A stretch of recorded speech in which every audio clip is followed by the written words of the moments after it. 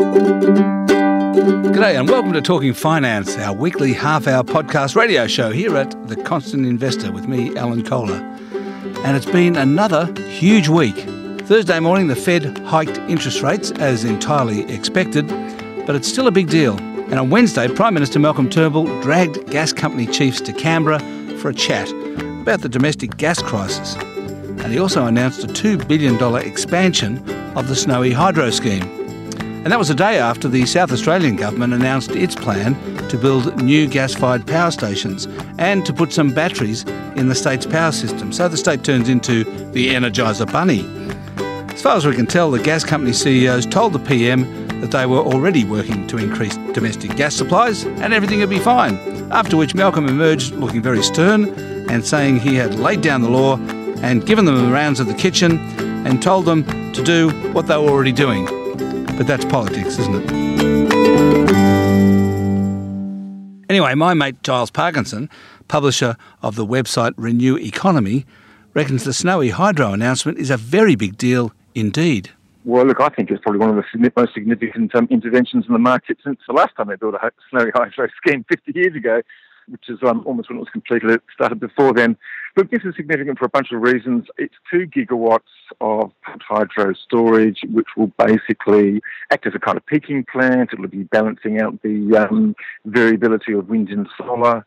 It's significant because basically it kills the gas generation industry stone dead, or any idea that you're going to build new gas plants, because this will simply be much cheaper than any gas generator. It's probably a good thing there. It might actually free up gas reserves for other manufacturing uses, but it just basically says that's the end of gas generation. So we know there's not going to be any more coal generation. We know it looks like there's not going to be any new gas generation.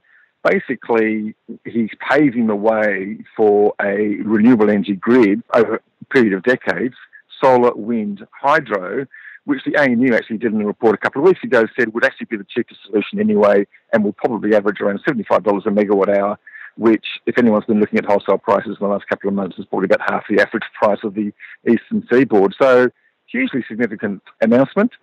It's not the whole thing. You can't put all your eggs in one basket. It does rely on extra transmission lines there.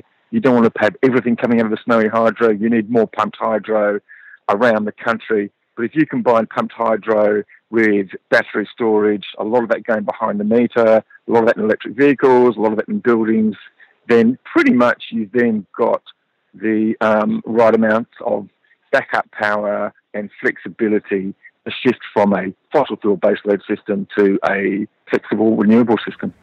Isn't that interesting that they've been sort of against renewables, but what you're saying is that this week's announcement is actually going to speed up the conversion of the Australian electricity grid to renewables? Well, it kind of, I don't know whether it's going to sort of speed it up, but it kind of gets rid of all the major arguments that stood in its way. Because everyone's just sort of saying, we can't have wind and solar because you need baseload. You can't have wind and solar because you need more gas. But this actually shows that, well, you don't have to think in terms of baseload, because you've got the pumped hydro, which is quite fast reacting. You have battery storage, which we're now seeing is coming in to the markets. So it does change the whole conversation.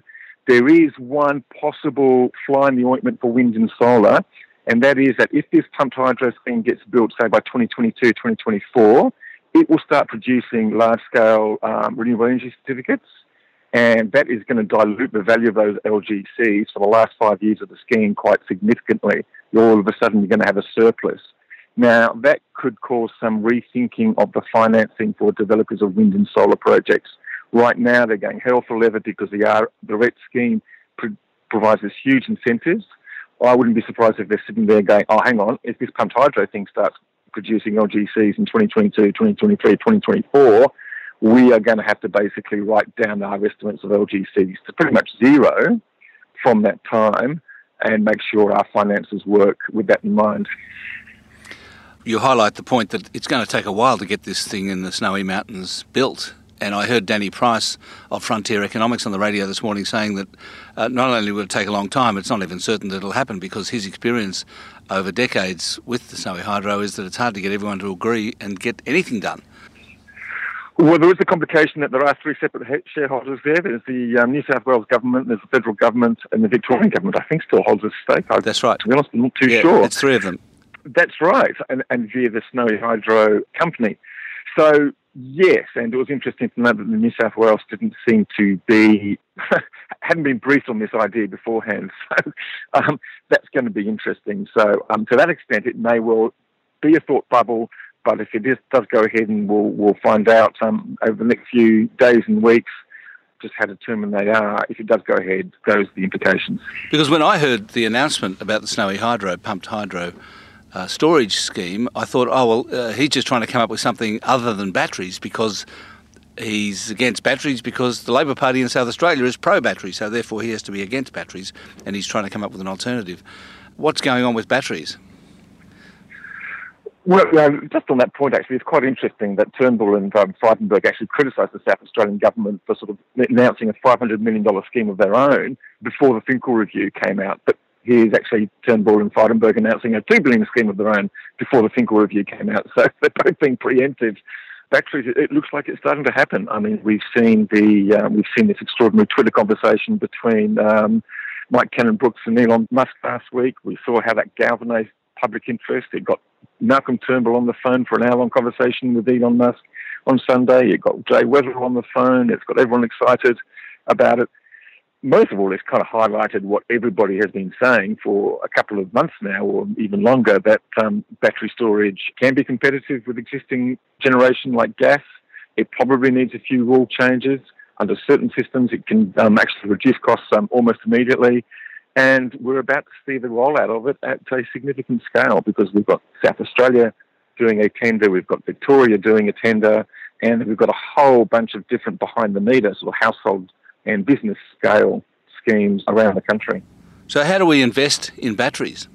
With great difficulty, I think. Look, most of the batteries we're seeing at the moment are lithium-ion batteries, and almost all of them, or in fact all of them exclusively, are made by companies overseas. You know, they've got Tesla. You can invest in Tesla, but I mean, they're a huge company. I can't judge whether they've already sort of done their dash or not.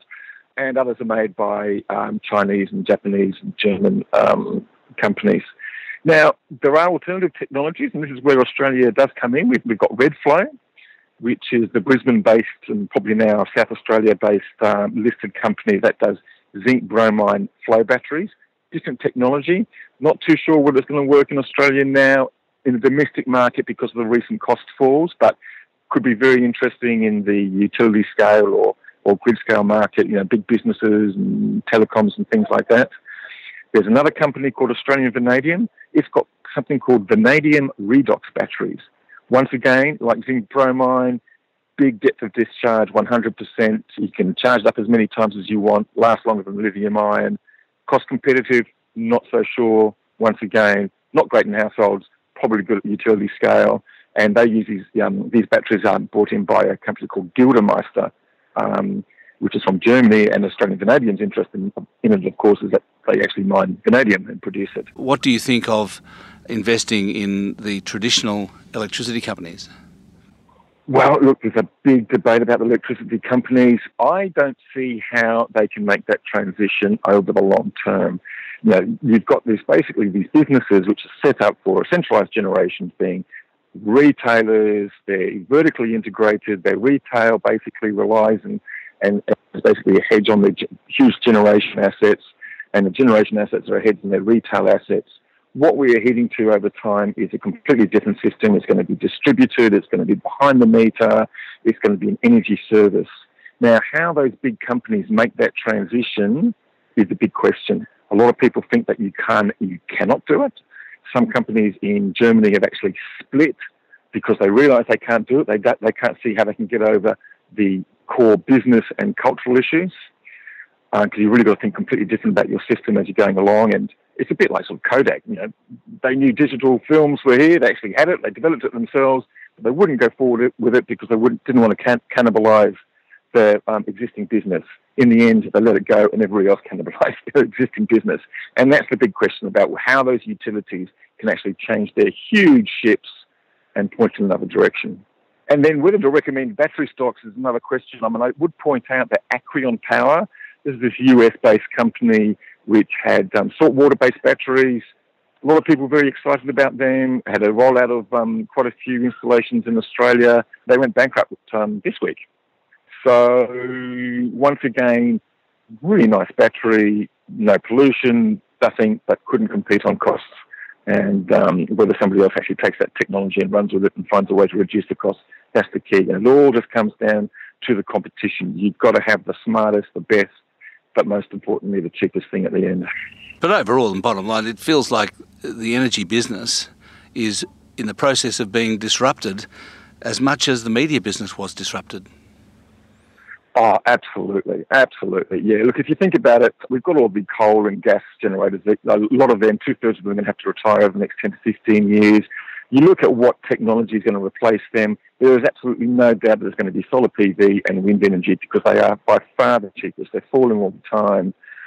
So now you've got things like pumped hydro coming in and battery storage coming in.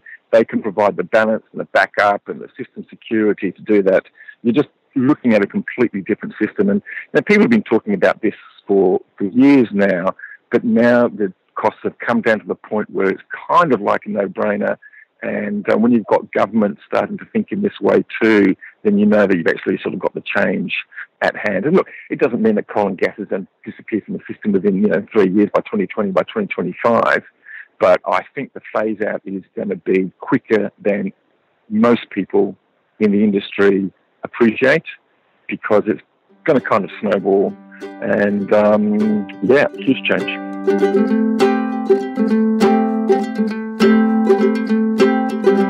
On to the Fed rate hike now, and I'll be analysing this in more detail on Saturday morning. But the most important question is, how should you invest in a time of increasing interest rates? Now, one of the best investors in the country is Tim Samway of Hyperion Asset Management, and he's outperformed the ASX by 5% a year for 20 years, so he knows a thing or two. I asked him how investors should play the interest rate cycle. So this has been expected, so this is hardly a surprise. And the way we've been playing it for a very long period of time, in fact for 20 years now, is to take a bottom-up approach to cycles like this. And so interest rates will invariably rise and fall over time. And if we're in the middle of the start of a interest rate rising cycle, investors need to be concentrating on businesses that can generate excess returns during these periods. And so they're periods with low levels of capital intensity, so not big capital intensive businesses, and businesses without much debt. These are the businesses that are going to survive really well in a higher interest rate environment. And assuming there's some inflation going with this, because that's really why the Fed is working, they've finally decided that maybe there are the green shoots of inflation. They need businesses with pricing power and high margins who can survive in this sort of period. Just cycle back a bit. The businesses that are low capital intensive, explain what they might be. Yeah, so a lot of the online businesses have very low capital intensity. That is, they are high cash flow businesses, and they actually have no buildings, no mines, nothing to reconstruct, nothing to spend on year after year to keep it up to date. And that means they're not having to service the capital with higher interest rates. Correct, that's right. And they don't need the debt because they're cash flow businesses, so they don't need to go and borrow at ever increasing interest rates. The other effect, I guess, will be rising US dollar, probably. Yes. Does that mean that you're now focusing more on the US than you would otherwise be? Look, we do focus on the US because that's got some of the best secular growth stories that we can see in the world. But no, we tend to take a very long-term view on currencies, and we tend to buy businesses that can manage their own currency exposure. So we don't spend a lot of time trying to guess the future direction of interest rates, because just when you think that rising interest rates in the US are going to support the US dollar, something else will come along to combat that, and then you find yourself in a completely different position. So, but do you have a position or a view that the US dollar is going to rise?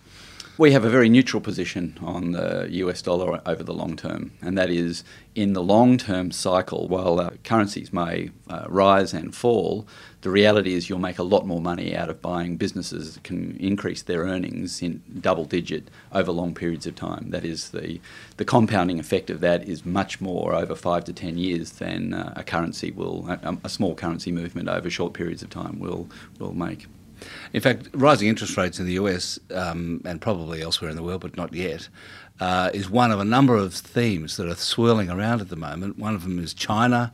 Another is obviously Trump, what's going on with that, European politics, Australian politics, automation. There's so many things to think about. How do you pick your way through these themes? One of the reasons we're based in Brisbane, other than the fact that it's a great place to live, is that it's out of the noise and you actually can get completely involved in that noise and forget what's happening. So I'll give you an example. During the GFC, there were a lot of bright people who saw some version of the GFC coming, and a lot of them are managing a lot of money. And they were all on the ship sailing towards the iceberg called the GFC, and they focused on it so completely they hit it. And they went down with the ship. Very few people actually profited from the big macro opportunity there. And there were a couple that did, but most people found it very difficult to actually profit from that period. And I think it's the same here. You know, whether it's Trump and the reality TV show that seems to be following him at the moment, or all those other things you mentioned, there's just too much there. And so we stay focused on the bottom up, which is find really brilliant businesses that can operate in environments like that well and grow their earnings over time. And the theory behind that is, and which turns into practice, is that buying a rising earning stream over time, prices will follow. The high correlation between price and earnings over long periods of time. Not so much in the short term, but over periods greater than 5 years, you get a very strong correlation between the earnings of companies growing and the price of them. But in choosing and looking for those companies, don't you have to put it in the context of the industry they're operating in and what's going on in that industry, and also in the world that they're operating? You absolutely do, and that's why we avoid whole industries. So our portfolios don't look like the normal portfolio. We have virtually no exposure to mining over long periods of time because we can't predict commodity prices. So you can't predict long-term earnings when a company's profits are predicated on the future price of a commodity that they have no control over. We don't invest in pharmaceutical companies, often binomial outcomes. So it's either win massively or lose massively. A lot of those pharmaceutical companies have big earnings cliffs. That is, a drug is patented for a period and then it just drops off at the end. So we just go through and manage the macro risks that you mentioned by not being exposed to certain areas. So developing nations, our global fund is not exposed to developing nations except through, say, a US business that is building its business in China, for example. So a good example might be Starbucks. It's a good business, it's in America, it's building its business, its footprint in America, but it's also building its footprint in China, which allows us the risk management that goes with first world accounting rules, first world governance, first world rule of law, all of that sort of stuff, IP protection.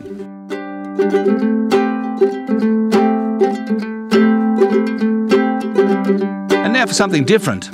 Do you know what a dark pool is? No, it's not something in the backyard at night with the lights out. It's a special part of the stock exchange where you can buy and sell anonymously, unlike what they call the lit market. Both the ASX and its competitor Chi-X have them, and they're growing rapidly because investors want to get away from high-frequency algorithmic trading, which requires the computers to know all the details of the orders. I spoke to both the CEO of Chi-X, John Files, and the bloke at the ASX in charge of what they call Centrepoint, Richard Atkins. That's their dark pool operation. Here's John Files, and I started by asking him a bit about Chi-X. Well, we've got about 20% market share of trading in regular ASX equities now. But I think the most exciting thing is that we've now got close to 50% of all ETF volumes going through Chi-X. And we know that these are a key focus for retail investors. And, retail is a big area that we're planning some big product launches on this year. What do you offer that the ASX doesn't? Why have you managed to get that market share?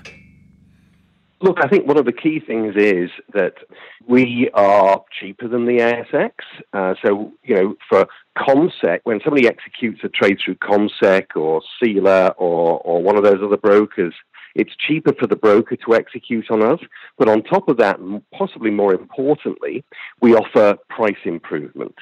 So the retail investor gets a chance to get a better price by trading on Chi-X, mainly because we have an integrated dark midpoint. Now, you may have heard of Centrepoint on ASX, which is a separate venue.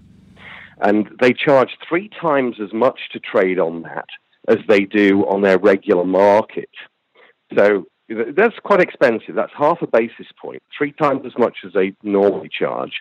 Whereas our dark midpoint, which is just the same, is integrated. So everybody who sends an order into our market has the chance of saving half the spread at no extra cost to them. So I understand the point about this dark midpoint, or what the ASX calls the centre point, is to provide institutional investors with the opportunity to get away from computerised algorithmic traders. Is that correct? To some extent, yes. I mean, the size of trade executed in our midpoint is much higher on average than it is on our regular lit market, in that the average size of the trade is about $30,000 or $40,000. So it's a very large size trade. But what we see happening is that the large institutional investors will rest an order at our midpoint, a passive order, and then somebody trading from their retail brokerage account will send an aggressive order in to cross the spread, and will hit them at that midpoint, and they'll save half the spread in the process. Could you explain that a bit better? But when a retail investor is sitting there and looking at the screen and they see a price on the screen, on the bid or the offer, they'll send an order in, and that's called an aggressive order because it's going to cross the spread and hit the bid or lift the offer. So let's say, for example, they're wanting to buy and the price is showing 30 and 30.05. If they're going to buy, they're willing to pay the 30.05, the higher price, by crossing the spread. But if something's sitting there at the midpoint, it'll be sitting there at 30.025. So it's half the price point between. And if there is a dark order from a large institutional investor sitting there, then your listener crossing the spread will hit that and hit at a better price than they would do if they got the price that they're seeing on the screen. What's the advantage for the institutional investor to miss out on the 30.05? They're willing to pay the extra in order to not to show their hand. It's like a poker player. He doesn't want to show what he's got in his hand. And if you're a large institutional investor trying to sell or buy 1 million shares in CBA or BHP, you don't want to let people know because that's going to move the market against you. So you would rather rest in the mid, in the dark, and you're willing to pay a little bit extra to get executed without people knowing that you're there. And one of the reasons, as I understand it, for that is that a lot of the computerised traders, they'll ping them one stock at a time to make sure they're there. Yeah, we prevent that by offering what we call a minimum execution quantity. So that the large institutions sitting there can say that they're not willing to execute unless somebody is sending in at least 1,000 shares. So that makes it impractical for the so-called high-frequency traders to keep pinging this dark midpoint with 1,000 share orders or 10,000 share orders or 100,000 share orders because it's going to cost them a lot of money to trade. So we offer that minimum execution quantity to give the institution protection against somebody just trying to find out if there are people sitting there in the dark. And is this dark midpoint the fastest growing part of your business? It's probably not, funnily enough. I mean, it's a solid 15% of our business today. But the fastest growing part of our business is probably our retail focused products. So our own warrants market, which are uniquely listed on Chi-X. We'll shortly be launching uniquely listed ETFs. And then later in the year, we'll be launching trading in US equities in Australian dollars, which we expect to be very successful. Can the retail investors say that they want to trade on Chi-X, or is that up to their broker? The interesting thing is that normally the broker decides, but it's not the broker making a conscious decision. It's a thing called a smart order router. And that's a bit of technology that sits there between the retail investor and the marketplace that looks at both ASX and Chi-X in real time and looks at where the best price is. If there's a better price on Chi-X, it'll send the order to Chi-X. And if there's a better price on the ASX, it'll send the order to the ASX. But it's totally automated. And that's why our market share has been growing, because it's not a conscious decision. It's solely based on best price. The brokers will preference Chi-X for this flow because of this opportunity that it gives their clients for getting price improvement at the midpoint. And are you routinely providing a better price, are you? We're routinely providing a better price, yes. Certainly under the ASIC definition, because that includes the cost of executing the trade. So first of all, it's cheaper for the retail broker to trade on us, and that means that they can keep their prices low to the investor. And then secondly, because we offer that opportunity to get price improvement of half the spread, most retail brokers tend to preference our market over the ASX. So as long as our price is as good as or better than the ASX's, the order will come to us. And so your current market share is 20% overall and 50% of ETFs, is that right? Yes, that's right. Amongst retail brokers, our market share is much higher. So, for example, the largest retail brokers such as Share Investing Limited, AussieX, CommSec, State One, Open Markets, we get about 50% market share in their aggressive order flow. And is that continuing to grow? I mean, where do you think that will settle? Oh, look, we're sort of almost heading into new territory here, because obviously there are competing stock exchanges in markets around the world.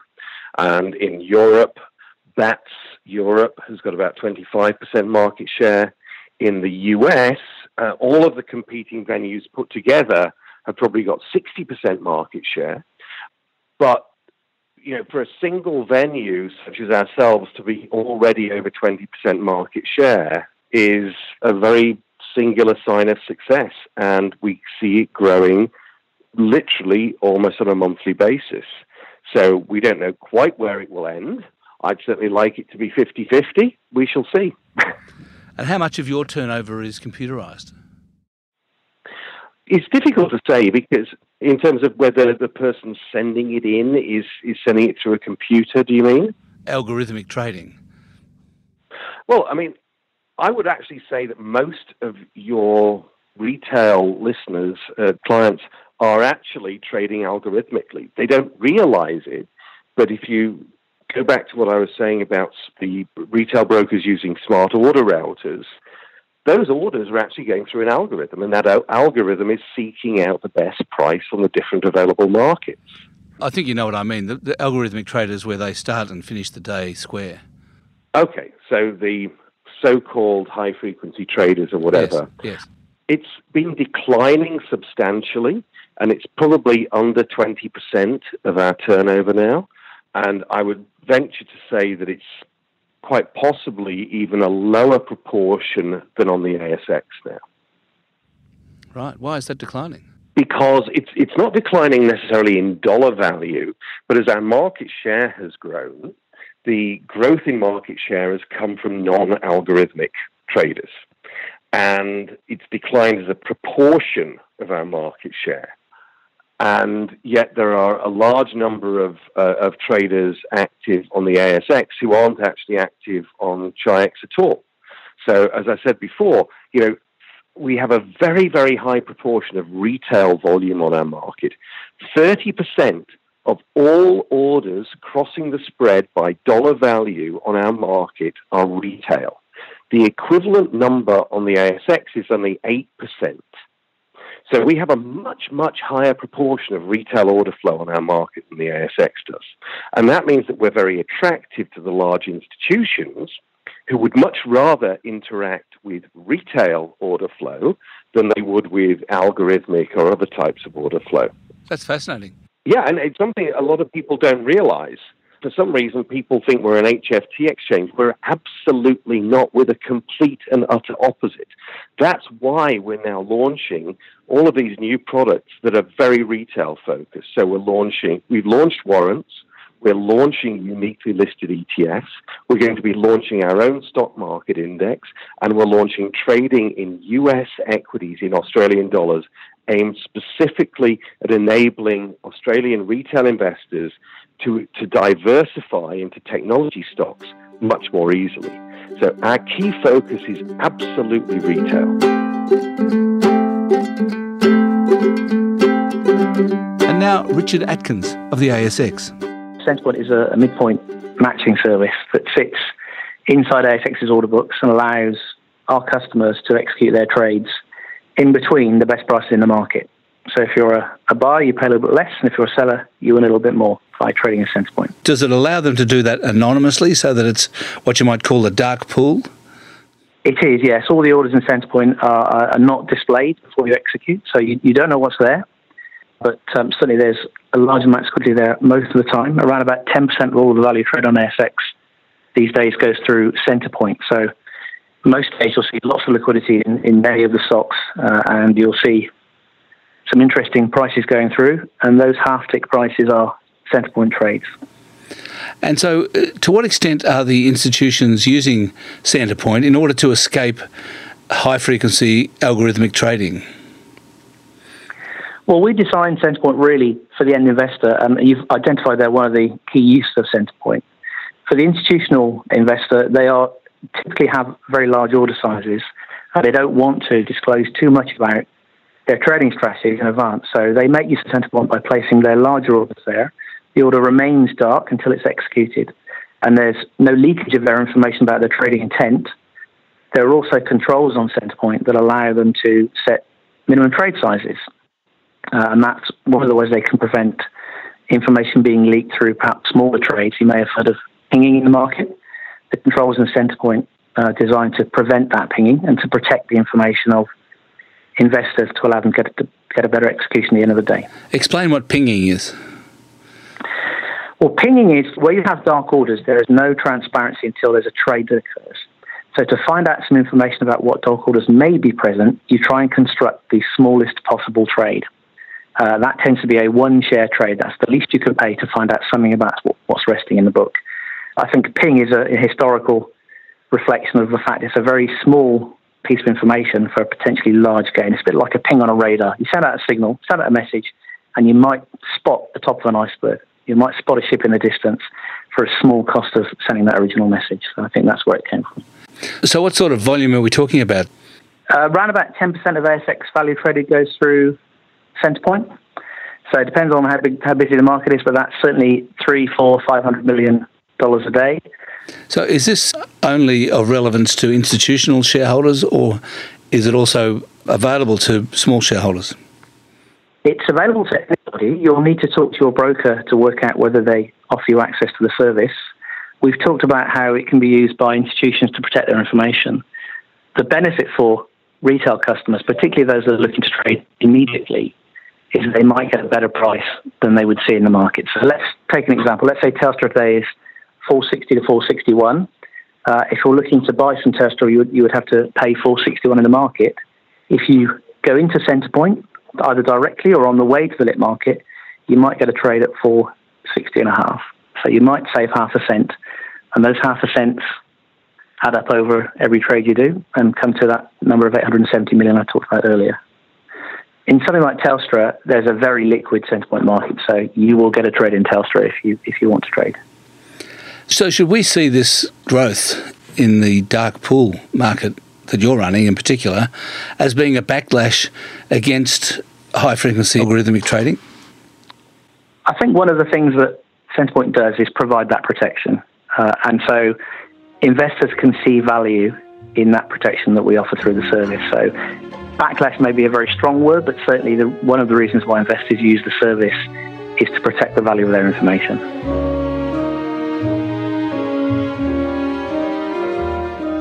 Happy birthday, Nat King Cole, who would have turned 98 tomorrow.